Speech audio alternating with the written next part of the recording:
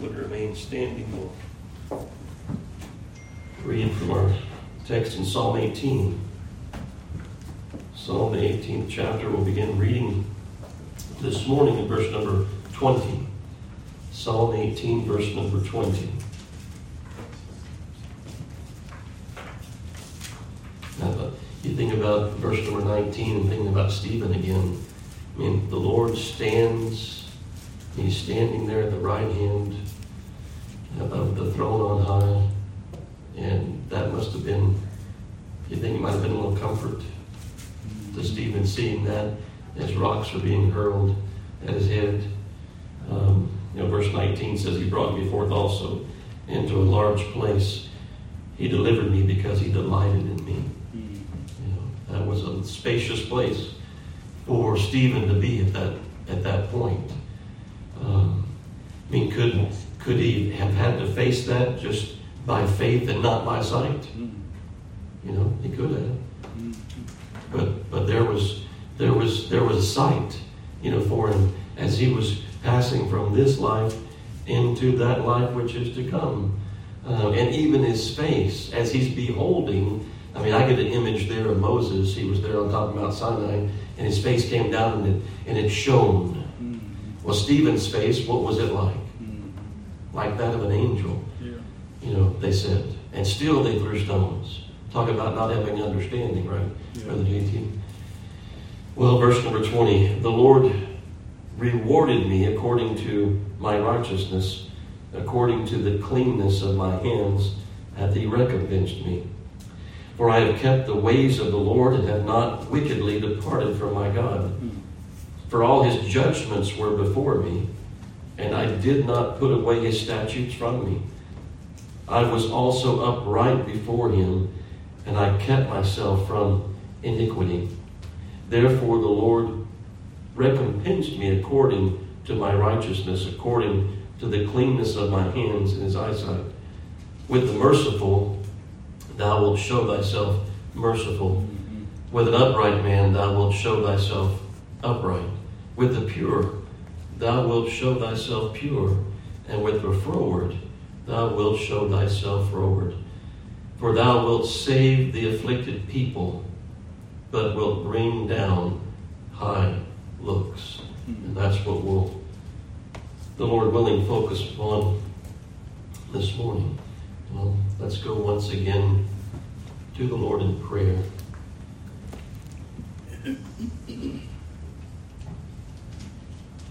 Dad, would you pray for us? Blessed Heavenly Father, we're grateful today. You've provided a place and you called the assembled to come and worship you. Father, we acknowledge you in all things. Your mercy and your grace, you keep us and you guide us and direct our paths. We're thankful, Father, for all that is ours in you. We pray today for the services here, Father, that we've come to hear your word. Pray you give their pastor, give him liberty to speak, Father. Pray you give each person here today that their joy would be in the word and in your goodness and your mercy, Father. Help us today. Keep everything outside of this place today that would try to enter into our minds. Yeah. Give us a time where we can worship in spirit and truth. We want to glorify you today, Father, in all that we do. And pray for those, Father, that are not here today, those that would be if they could, and pray you bless them and restore them to us, Father. In Jesus' name. Amen. You may be seated. Amen. Well, like I was saying before, I hope that you were able to gain a glimpse, into the apple of God's eye last week as we saw the Lord rise and come to David's defense, to see him moved to such an extent as David described. You remember the earth trembled. We saw that. We saw the smoke ascend, the heavens bowed down, darkness under his feet. He flew upon a cherub in thick clouds of the skies, thunder, hail, lightning surrounded him. He rebuked the waters so that the foundations were discovered beneath him, and he drew David out and delivered him. Isn't that remarkable?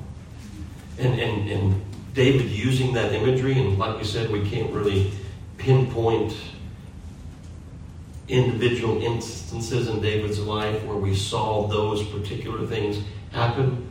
But David knew what the Lord had done for God's people. I mean, a lot of those things just in Israel being delivered from Egypt, we said we're seeing. But here we are, in similar state, in similar need to call upon the Lord for deliverance.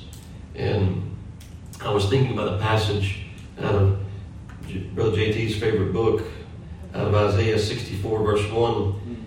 It says this, in thinking about what David describes, and thinking about God coming to our aid, and God coming to our defense, and God delivering us. Listen to what he says in Isaiah 64, 1. Oh, that thou wouldst rend the heavens. That pretty much describes what David describes here in Psalm 18. That thou wouldst rend the heavens, that thou wouldst come down, that the mountains might flow down at thy presence, as when the melting fire burneth, the fire causeth the waters to boil, to make thy name known to thine adversaries, that the nations may tremble at thy presence. I think Pharaoh got a taste of that. Egypt got a taste of that, didn't it? Every reason we have to say, if God be for us, who can be against us? Every reason we have to hope. Every reason we have to call upon the name of our God. Every reason we have to hope that God will hear us, and that God will answer our prayer, and that he will deliver us. Every reason we have to believe that from what God has shown us, given unto us in his word. But here's David's profession. And I know it can kind of strike us a little bit sideways when we read it. And we see what David says in verse number 20, just at the very get-go. He says, the Lord rewarded me according to my righteousness. And we're like, well, wait a second. What are we talking about here? How's David talking about his righteousness? Is he talking about like the Pharisees who went about to establish their own righteousness? Is he trying to keep the law that he might establish some righteousness in God's sight? He might earn some favor in God's sight in that way and build up a bank account where God's going to owe him something in the end. No, that's not what David's saying here. I think we've already described this in previous messages, just in using Saul as an illustration. In the matter of Saul, David's hands were clean. In the matter of Saul, David had followed the commandments of the Lord. David's heart was even smitten that he cut off the corner of Saul's garment. He didn't do any harm to Saul himself. But, I don't know how expensive that garment was. In fact, they're looking like, I'm like, what? I don't know. You had some, let's just use your shoes. Maybe not those. I've seen you wear some though that if somebody were to cut a notch out of, or even rip the emblem off the side, the logo off the side, you wouldn't be too happy with that. I don't know what that looked like for Saul, but it smote David's heart that he'd done it. Even to that degree, even though his men were saying, put him to death, kill him. Here's your chance. God has opened a door of opportunity. All you got to do is walk through it. Be careful. Be careful. And here was in Brother JT's message this morning. Here's this fruit. You're not going to die. You'll become like gods. So be careful, people saying this and that. Better follow what the Lord says. Better do what the Lord commands of you. Better do what the Lord's called you unto, because that's what David has done here, and that's what David is describing. He's not preaching a works righteousness, but it's simply his obedience. Yeah. I know I pick on you, Danny. It's okay. It's okay with me. I saw him this morning and he got a haircut. I'm like, oh, you got a haircut. And he was like, I had to. And I said, you had to. You have the principle. And I'm like, well, when I was in school, as long as it didn't touch your collar, you was all right. And he said, well, now if it goes over your eyes, or over your ears, it's probably not that way in most schools, but I know the school you go to is a little more particular, and it's a little better school than some of those schools, around. And believe me, I've talked to parents. So if you think it's not so good there, think how it could be other places, But I told him, I said, that haircut looks good on you. And then Cohen heard why I said that. I said, because it carries the look of obedience. Yeah. Because the principal said, cut your hair, young man. Mm-hmm. And what happened? Cut it. Yeah. Did he want it like that? Or would he rather have kept it the way it was? Well, obviously, he liked his hairstyle the way it was, and he would rather not have done that. He might need a smaller helmet now, I don't know. I don't know. But David said, the Lord rewarded me according to my righteousness. Mm-hmm. Let me ask you a question. When the Lord has impressed upon you to do something before, how did you feel when you didn't do it? Terrible. Mm-hmm. Much better to obey the leading of the Spirit, and do that thing the Lord's called you unto. Mm-hmm. There's something to rejoice in, there. Whereas the other, I've told you before, there's no more miserable creature upon the face of the earth than the Christian who is outside the will of God.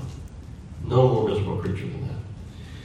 So, like I said, David's not preaching, a works righteousness. We know that Galatians 2:16 says, knowing that a man is not justified by the works of the law, but by the faith of Jesus Christ, even we have believed in Jesus Christ, that we might be justified by the faith of Christ, and not by the works of the law, for by the works of the law shall no flesh be justified. So that's not what David was saying. But we talked about faith this morning already. What a gift faith is. I mean, without faith, you're not going to have any understanding. You're going to be, you've heard the saying before about being lost as a goose in a hailstorm. You're going to be without understanding. So you could read a passage like this and come away with a thought and say, so it is my righteousness. So it is my works. It is by what I do. No, it's not. We understand what Scripture says in other places. Somebody could read, James chapter 2 and come away with a totally different understanding of things. But James says, what doth it profit, my brethren, though a man may say he hath faith and have not works? Can faith save him? If a brother or sister be naked and destitute of daily food, and one of you say unto them, depart in peace, be warmed and filled, notwithstanding you give them not those things which are needful to the body, what doth it profit? Even so faith, if it hath not works, is dead, being alone. I could go on and read further, but you're familiar with the passage.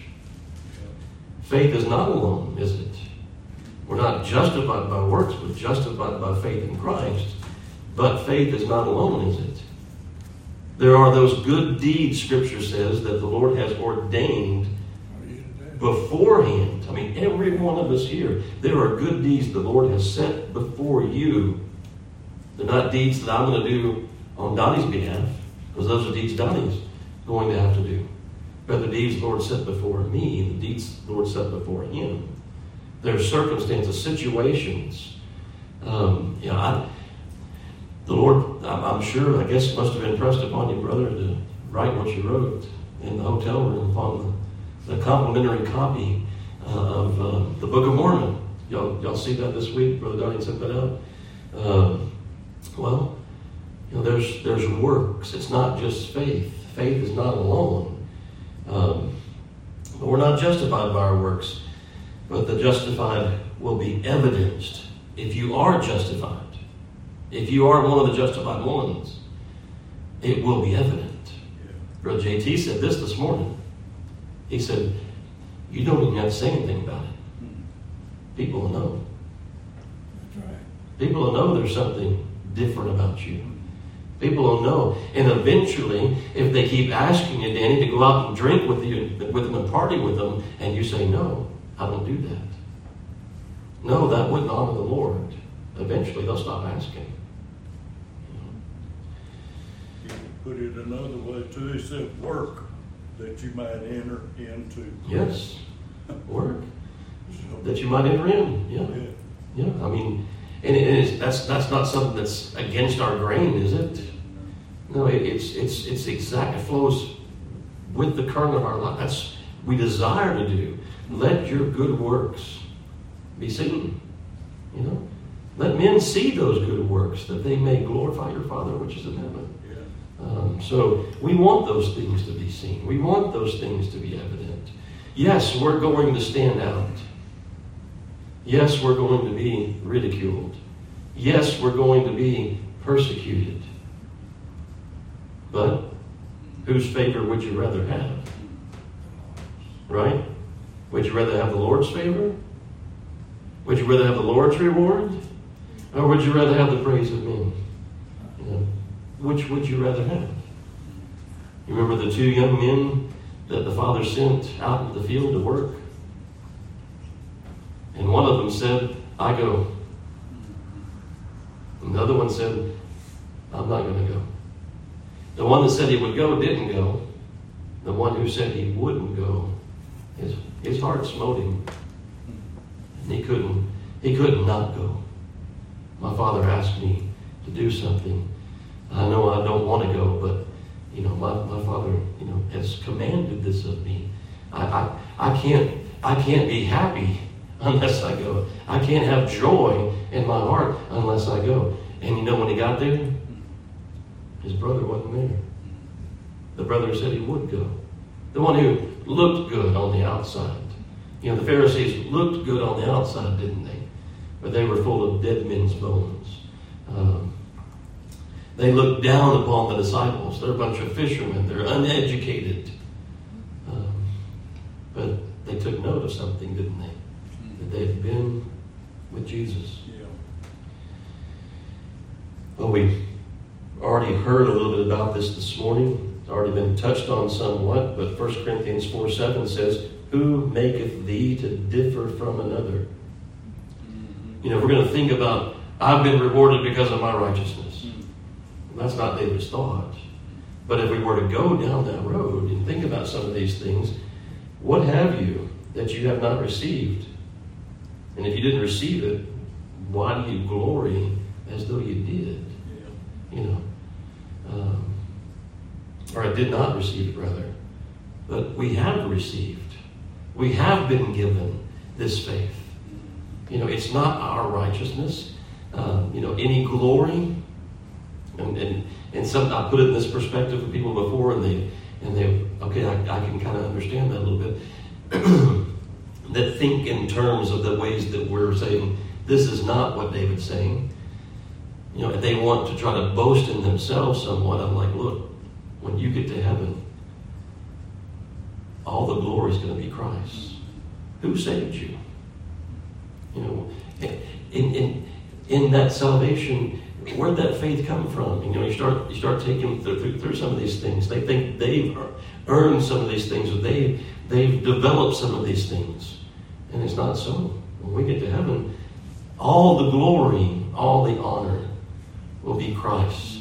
We will not be able to say that we picked ourselves up, dusted ourselves off, and made it, by our own bootstraps. We by our own strength, we did it ourselves. We made it. No, not any at all. We know it's all by the grace of God.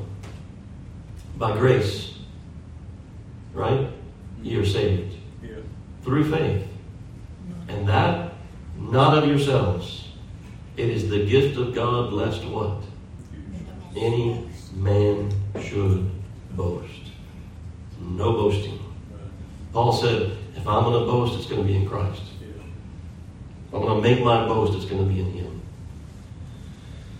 So, it's Christ in us that is the hope of our glory, and not anything of ourselves.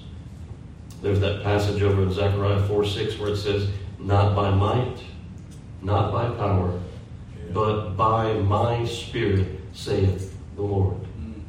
What can we not attribute to God in our salvation? What can we not attribute? The fruit of the Spirit, we read about in Scripture. What can we not attribute unto Him? We possess a righteousness that is not our own, right? His robes for ours. He who knew no sin took our sin upon Himself, that we might be made what? The righteousness of God in Him. The righteousness of God in Him. So what is righteousness? To do right. Doing what's right. Right? Doing what's right in whose sight? Well, not the eyes of men, because they certainly wouldn't consider some of the things that we do to be right. But what's right in the sight of God. What's right in His sight.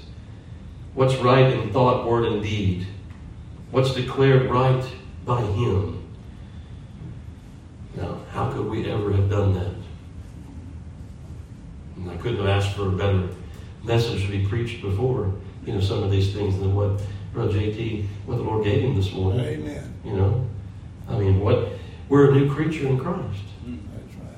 Otherwise, these things, we'd have no understanding. We'd have no understanding of these things. But being a new creature in Christ, listen to what Paul tells Timothy in 2 Timothy 2:22. That's a lot of twos, right? 2 Timothy 2:22. Flee also youthful lusts. You can flee. You don't have to the sin doesn't have dominion. I mean, put it in those terms, scriptural terms, over you. You're able to flee lust. And not only that, but follow righteousness. This is what David's describing. He said, the Lord's statutes were before my eyes. I didn't cast them away. I abode in them. I did the thing that God called me to do. Did he do it by his own strength? No. No. If it weren't for God in him, then he wouldn't have even had the thought to do what was right in God's sight. But not only that, but God strengthened him to do what was right in his sight. Think again. If we're going to put a face on this thing, think again about the matter of Saul and David. I mean, in this very psalm, David specifically lined items out, and even from all the enemies, even from the hand of Saul. Right? So follow righteousness, faith, charity, peace with them that call upon the Lord. I was listening to a message by G.F. Thomas this week, and he said, upon these things, he was saying, that is what a Christian is. He said, a man or a woman who says yes to God. Here's what God says, and that man or woman says, yes, that's what I want to do, Lord. Yes, that's me. That's what you've done in me. That's what I want to follow after. It says yes to God in obedience. This is what David's doing in this matter with Saul. He's saying yes to God in obedience in his dealings with Saul, in his treatment of Saul. I mean, go so far as even in his thoughts of Saul. How do you think about Saul? That was the Lord's anointed. He wasn't going to touch him. God would do what God would do in God's time. And David was content with that. He would be content with such things as he had. What would that contentment look like? Well, he's being chased all through the wilderness. Right? He's hiding out in caves.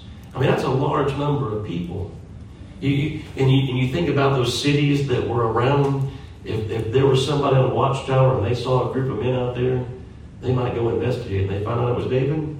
Guess who was going to hear about it? Saul. And David's having to keep his men maybe even hidden, from sight, because reports would make it back to Saul, and Saul would come out, against him. How can we flee from sin? What's your greatest adversary? What's your greatest enemy? It's sin, right? I mean, how are you going to flee from sin except by the power of God? Lust. Yes. Lust is sin. So we only flee and we only follow, because that's the two things that are in 2 Timothy 2:22. flee lust, follow righteousness and the other things that follow that. So we can only flee, we can only follow by God's grace. So is that grace in operation in you? It's like the second son who said he wouldn't go, but his heart smote him. I must obey my Father. I must do the thing the Father's commanded me to do. That was grace. You know, that to me, that's a picture of grace in that young man's heart. I mean, Danny could have been rebellious. He could have said, I'm not getting a haircut. I'm not going to do it. His mom says, Danny, get a haircut. Principal says, Danny, get a haircut. Nope, I'm not going to do it. Or say that he would. Friday, the principal takes him to the office, says, okay, Monday morning, I want it. Yes, sir, I'll get it done. Monday morning, he shows up, no haircut. And that's rebellion. That's sin. That's sin. I mean, whoever the principal is, I don't know the person that's Danny's principal. But God appointed that person to that position. That person's in a position of authority. If God had told Danny in Scripture not to get his hair cut, you know, if he was Samson, right? Don't let a razor touch your head. And the principal said, cut your hair. We'd have a different matter, you know, before us. But that's not the case. There's no biblical principle that we're violating by him getting his haircut. So it's obedience. And so that haircut looks good on him because it is a haircut of obedience. And we're applying this to all of us, Danny. It's not just pointing you out. But it's obedience in God's sight. That's precious unto the Lord. I mean, that is a reward in and of itself, isn't it? To have a heart that is right in the sight of God. You know, we sing an old hymn, is thy heart right with God? Washed in the crimson blood, cleansed and made holy, humble and lowly, right in the sight of God. So, David fled those thoughts by God's grace against Saul. Not saying they might not have tried to enter in, and there's things that try to enter into your mind, aren't there? I mean, certainly. But by God's grace, we can push those things out. And we can say, no, that's not for me. I don't want to do that. I mean, the sin's not in the temptation, right? Because our Lord was tempted in the wilderness, and he was without sin. There's no sin in temptation. The sin is in bowing down to that thing and worshiping it, allowing it, instead of fleeing from it and saying, you know, get thee behind me, Satan. Thou art an offense unto me. Offense unto the Lord. I mean, we know it wasn't always so in David's life, was it? We know he sinned. And when we were there in Psalm 51 earlier, he sinned in the matter with Bathsheba, and the Lord chastened him for it. But in this instance, what David's saying here is that he committed himself to the Lord. He committed himself unto what the Lord had commanded of him, and the Lord delivered him. The Lord rewarded him. Yeah. So this is where we find ourselves in the statement that David makes regarding the reward of righteousness. His hands in this matter with Saul were clean. He kept the ways of the Lord, he says. He didn't depart from the Lord wickedly. It's a wicked thing to depart from the Lord. It's a wicked thing to disobey what we know that we ought to do. God's judgments were before him, he says, and he kept himself from iniquity. He fled from thoughts of iniquity. He fled from those things. Therefore, he says in verse number 24, the Lord recompensed him according to the cleanness of his hands in that matter. I mean, as far as we're concerned, I'll read something to you from William Plummer. I don't know if y'all know William Plummer as a writer, but he's passed away now. Most of the people I read are dead. Long dead. Not all of them, but a lot of them are. But William Plummer says this, speaking about how the child of God loves holiness. I mean, here's set before, right, wrong. He loves holiness. He loves righteousness. It's not, I'm going to beat you over the head with a stick if you don't do what's right. No, I can't be happy unless I do. I can't have joy in my heart unless I do what is right. But the child of God loves holiness, hates sin. He says, indwelling sin and the outbreaking sin greatly, he uses two words to describe sin in the life of the believer here. He says that sin greatly annoys. Are you annoyed by sin? Are you annoyed by temptation? Are you annoyed by these things that just dog you all the time? I mean, as far as dogs go, little chihuahuas, there's little anger biters just, so that sin's just, it's just nipping at you all the time. Aren't you annoyed by it? And then if you fall into it, aren't you distressed by it? Because that's the other word that he uses here. He says, greatly annoyed and distressed by sin. The Christian hates vain thoughts, he says, and he loves God's law. And this is the part that I wanted to get to. He says, if he could have his wish, he would never sin again. Is that true of you? If you could have your wish that you would never sin again. That's what he says here. And as far as thinking about it in those terms of David and talking about righteousness and doing what's right in the sight of God, and God, rewarding him, and the ultimate side of things, delivering him from this whole ordeal that he was in.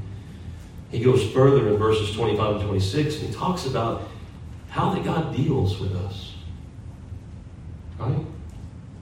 Do unto others as you would have them do unto you. Right? Judge not lest you be judged, for the judgment with which you meet, it'll be judged again, unto you. I'm not saying that we shouldn't judge. That's what the world wants to talk about, right? No judgment. The Bible says, judge not lest you be judged. Right? And they, again, without understanding, right? Just taking things without understanding. That's not what, Scripture says that. But what it's saying is, if you're going to judge somebody, and try to remove a speck from their eye, you better take the beam or the log out of yours first. Right? Before you start pointing fingers at people, judge yourself, that you be not judged. But we get the idea here from these verses. Look what he's saying in verse 25. With the merciful, you'll show yourself merciful. Right? With the merciful. Think about the man that the king, or not the king, but his master brings before him and says, you owe me such and such. And it was a large sum. I can't pay it. Throw him in the dungeon. Have mercy upon me. And his master showed him mercy. And what does he go out and do? He goes out and finds a fellow servant that owed him less money than what he owed his master. He grabs him by the throat and tells him, pay me what you owe me. And the man responds exactly the same way that the former man had towards his master, and says, have mercy upon me, and I'll pay you everything. The master had forgiven him all of his debt. This man's just saying, have mercy upon me, and I'll pay you everything. Give me time. I'll pay you everything. But he throws him into prison. There used to be debtor's prison, right? Did you go through any of that in your schoolwork? Sure. You run across it, yeah. People can run up credit card debt today. Nothing happens to them. They can file for bankruptcy. But used to, you'd be thrown in debtor's prison. But the outcome of that, you remember, was that his master found out about it. Yeah. And he said, I showed you mercy, and you didn't show your fellow servant mercy. He reverses his judgment and casts him, into prison himself. So, blessed are the merciful, right? Yeah. what shall they obtain? Mercy. They shall obtain mercy. So it's this way with each one of those things that are mentioned here, because it says the merciful, God will show himself merciful. It says that the upright man, God will show himself upright. It says that the pure will show himself pure. And then those are all positive, aren't they? I mean, and it's not that God owes us something. If we're merciful, he's going to show us mercy. God's not indebted to us at all. We understand that. But God's saying, unto the merciful, I will show myself merciful. Have you ever, I'm sure the thoughts crossed your mind. If nobody else is, I know sometimes God and I kind of think alike, about certain things, but have similar experiences. We're close in the same age. But I've actually thought in terms before, and this must be where it stems from. Lord, here you set this person before me to show them mercy. I know if I were in their shoes, if I ever am in their shoes, I would hope someone else would show me the same. Again, I'm not trying to build up any sort of a circumstance where God's going to be indebted to do that. No, there's a promise here. That God says, if I would show myself merciful, he will show himself merciful unto me. Do that which he's called me unto. What's he called me unto? He's called me into mercy. I mean, how about that person before, where he was without, a coat, and you got two. You could give him one, but he was without a coat. And you say, you know what? I have faith. Be warm and filled. Yeah. And you don't give him what he needs. Right. That's not mercy. Right. That's being covetous of the second coat that you have. Don't want to let go of that second coat. I can't wear both of them at the same time. Well, I might be able to. That would be kind of poofy. But I can't wear both at the same time, but I'm not going to give it up. Even though they don't have one. Well, that's not what the Lord's calling us into. Luke 6:35-38 says this, love your enemies and do good. How are you going to do that?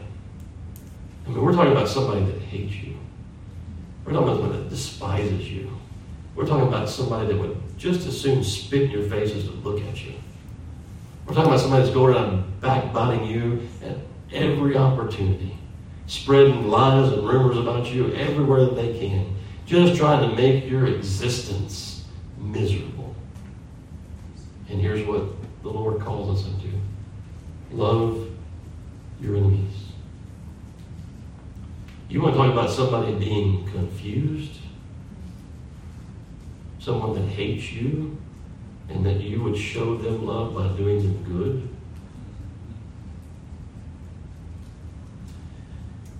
Love your enemies and do good and lend, hoping for nothing again. I'm not doing it that I might receive something. I'm doing it because it is what's right and pleasing in the sight of the Lord. That's why. Have you lent people money before that were in need? Amen.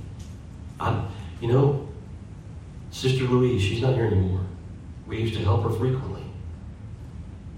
Never thought. I mean, she would say, well, I'll pay it back to you. That sister, that's whatever, that's fine. But in my heart, in Teresa's heart, we weren't expecting anything in return. She was in need, and we were simply seeking to do that, which would please the Lord, in that situation. So he says, hoping for nothing again, and your reward shall be great. I mean, where'd you get it from? I mean, what you have, where'd you get it from? God gave it to you. It's his. If he gave you what you have, can he not give you more? If he calls you to give some of it to somebody else? Are you going to outgive God? No, we can't do that. He says, your reward shall be great, and ye shall be the children of the highest. For he is kind unto the unthankful, and to the evil causes his sun, right? Rise upon the just and the unjust. Rain to fall on the just and the unjust. Wouldn't that be something right now if rain was just falling on your crops? Because you are a child of God and wasn't falling on other people's crops. Be ye therefore merciful as your Father also is merciful. That's what we're called unto. So we see in Scripture, you get down to verse number 38 in that text, and it says, give. So here we're being commanded to give. Give, and it shall be given unto you. Well, how does the Lord give? It says, good measure. When I was making those snow cones that day, Shalom, when y'all were at the house, you know how I like mine? I like lots of ice in it. You know, if I'm going to stick that cup up there, I don't want it to just be a bunch of voids and holidays in between the ice crystals. You know, I'll take that cup and I'll hit it against the counter and I'll put it back up there and get some more. You know, I want a good size, snow cone. I'm going to go through the trouble, make one. I want it to be a good one, right? Well, look what it says here. Pressed down, shaken together, and running over. Yeah. Running over shall men give into your bosom. For with the same measure that you meet, with all it shall be measured to you again. Just follow the Lord. Yeah, just follow Him. He's going to supply. Seek first the kingdom of God is right. He's going to supply all those. Don't worry about those things. He's going to supply them. I'm not saying that you just quit your job tomorrow. There was one man that did that in Brother Conrad's congregation one time. He was like, well, the Lord feeds the sparrows. He can feed me. And so he became a burden really upon the whole church.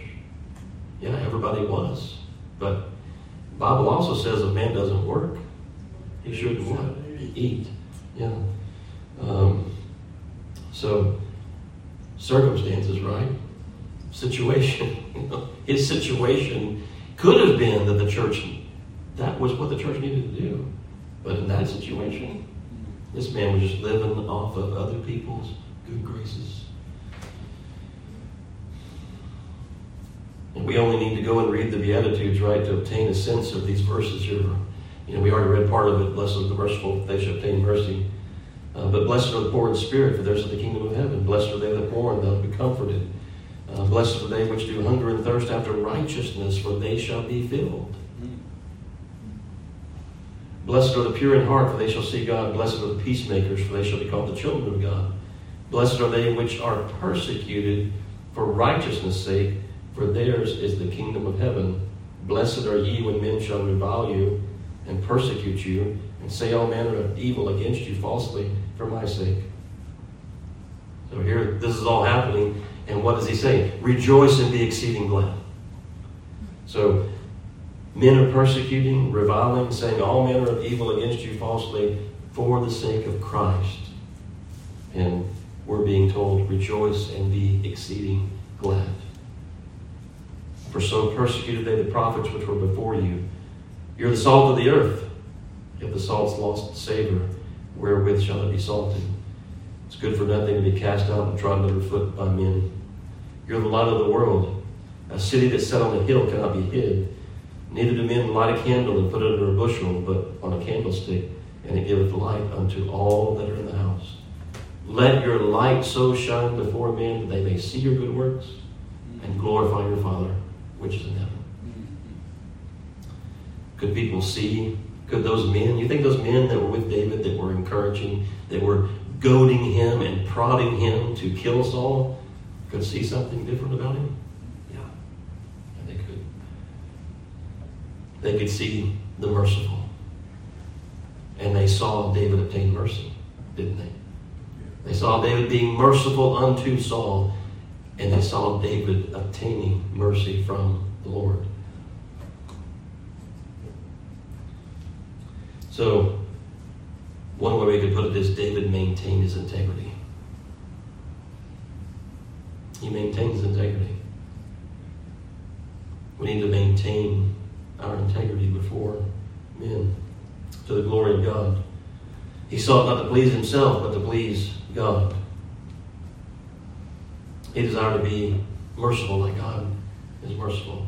He desired to be holy like God is holy. He desired to do what was right in God's sight, not rendering evil for evil or railing for railing. The contrary was blessing. Someone curses you, and you bless them. The Lord will show himself strong. We've seen that in the preceding verses. The Lord will show himself strong on behalf of the one that will do such. Psalm 149 verse 4 says, "For the Lord taketh pleasure in his people. He will beautify the meek with salvation." Now, David was meek, but David was a mighty man. A man of valor. Brave. Psalm 147 verse 11 says, "The Lord taketh pleasure in them that fear him, and those that hope in his mercy." Joshua said it this way. You remember he and Caleb had gone in. They'd gone in with the other spies. They'd spied out the land. They came back. Everybody said it's a land flowing milk and honey. But only Joshua and Caleb said, they're bread for us. Everybody else, they're giants. They eat up the land's inhabitants. Joshua said in Numbers 14 verse 8, "If the Lord delight in us, then he will bring us into this land and give it us a land which floweth with milk and honey." If the Lord delight in us, he will give this unto us. And seek first the kingdom of God, his righteousness, and all these other things the Lord will give, unto us. I was reading a devotional by James Smith this week that came into my inbox, and the title of it was this: "Shall not God avenge his own elect?" Did God not avenge David? Yes. He said the Lord's people are often oppressed. They are tempted to be revengeful. But they know that God says, "Vengeance is mine, saith the Lord, I will repay." I think I said to you last week, God can do so much better of a job at that than I would ever be able to do, right? Under man's wrath, remember, you are the objects of the Lord's love. So under the wrath of man, you're the object of the Lord's love, the apple of his eye. When men oppress you, rest assured that God will befriend you. Carry your case to him, David did. Spread the whole matter before him, David did. Plead with him, David did. Then rest assured that he will appear for you. He will rescue you. He will deliver you. And the Lord did. The master will interfere for a servant he values. We are the apple of his eye, right? The parent for the child that he loves. The husband for the bride he's chosen. And shall not God avenge his own elect? I tell you, he will avenge them speedily. Yeah. Cry to him day and night. Look to no other quarter or place for relief or deliverance. Never encourage any unholy feelings. Can't we mutter and complain and encourage those things? Unholy feelings? Yeah, we can. But pray for grace to imitate your insulted, persecuted, and crucified Lord. Consider him who endured such contradiction of sinners against himself, lest you be weary and faint in your minds. He will tread all of your enemies under his feet shortly. He is able to avenge you, and he will. He will deliver you. He will. Doesn't God say, "Be not deceived"? Galatians chapter 6, whatever man sows, that shall he also reap. He that soweth to his flesh shall reap corruption, to the Spirit shall reap everlasting life. Remember what Paul said about Alexander the coppersmith? 2 Timothy 4:14, he's warning, Timothy. He's asked for some things. He says, Alexander the coppersmith did me much evil. So here's a particular individual that we have named in Scripture who did much evil unto Paul. Paul didn't avenge himself upon this man, but he says this: the Lord reward him according to his works. And the Lord will reward all in such a manner. 1 Peter 4:19 says, "Wherefore let them that suffer." David was suffering under the oppression of Saul. "Let them that suffer according to the will of God." David was in these circumstances not by something David had done. The Lord permitted David to be in these circumstances. "Commit the keeping of their souls to him in well-doing as unto a faithful Creator." He's faithful. He will deliver. Right? He's a rewarder of those who do what? Diligently. Diligently seek him. Did David diligently seek him? Yes. He's a rewarder of those who diligently seek him. The rewards of holy living, of a godly life, and keeping oneself from sin, are they worth it? How do you feel when you do otherwise? We already talked about that, haven't we? Well, here we find a determination on David's part. Kind of like when we began the psalm, and David said what? I will love you, O Lord. He's determined to do what is right in the sight of God.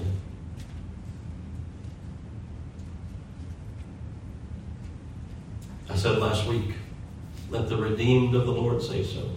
David's still saying so. Yeah. He's still saying so here. Well, let me read one more passage of Scripture to you, and we'll close.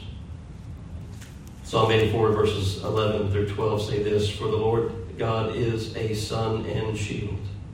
So when you're in these circumstances, he is that unto you.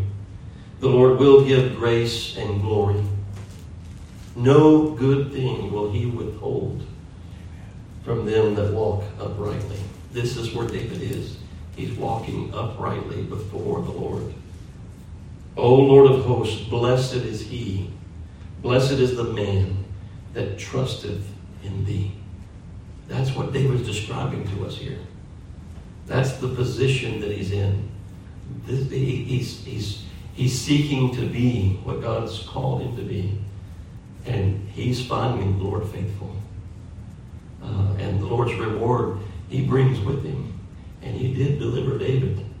And David, in the end, I'm sure could have said the same thing that we all say when we go through circumstances and trials. Lord, it was good for me. It was good for me to go through that. It was good for me to go through that and the things that you taught me. It was good for me to go through that so that you might be exalted. So that you might be glorified. It was good for me to be tested. It was good for me to be tried. It was good for me that some dross, was consumed and removed. It was good for me that gold was refined. Because he only ever does what is right. That's a large place, isn't it? You're talking about that verse number 19, that spacious place. That's a large place for us to walk every day. The things happen to us all the time, but what a large place to walk. The Lord's in this. The Lord's permitted this. The Lord's allowed this. The Lord's going to bring good out of this. What a spacious place. What a comfortable pillow to lay your head upon at night.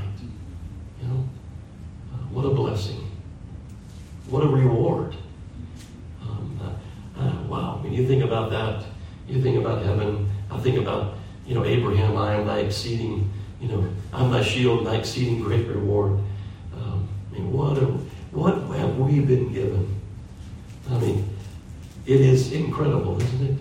The grace of God towards us, the mercy of the Lord towards us, all that he's done for us, all that he will yet do for us. We've just received the earnest of our inheritance. We don't have to wait for some rich uncle to die to, inherit some fortune. It'd probably ruin us. If the Lord doesn't allow it to happen, it would ruin us. But if it takes a lot of grace to have a lot and not forget God. I'd rather be in that place, like I told you before, even from a young man, I would pray. Give me neither poverty nor riches, but feed me with the food that is convenient for me. That's a good place for me to be. Right there. Not rich, not poor, but in that place. I know Teresa and I talked about it before. When we first got married, we lived with Cheryl. Even after we left there and moved into our first place together, we didn't have a lot. But those were good times. You wondered how the paycheck, paid for everything. How did it pay for that car note and this and that, and we had groceries on the table. But the Lord was gracious, and we were dependent, upon Him. And it was a good. We may head back for those times. I don't know. The Lord is good. The Lord will be good. The Lord will do good unto us. We can depend upon that. All right. Well, let's stand. Hopefully, that helps a little as you think about those verses and how David's describing, this matter of rewarding him according to his righteousness. Well, we don't have any of our own. It's all His. We've only done that which was our duty to do. We only give back what the Lord's given to us, don't we? Yeah. Wasn't ours to begin with. He gets all the glory for it, start to finish. Well, let's sing number 49 in the Red Book. Number 49 in the Red Book.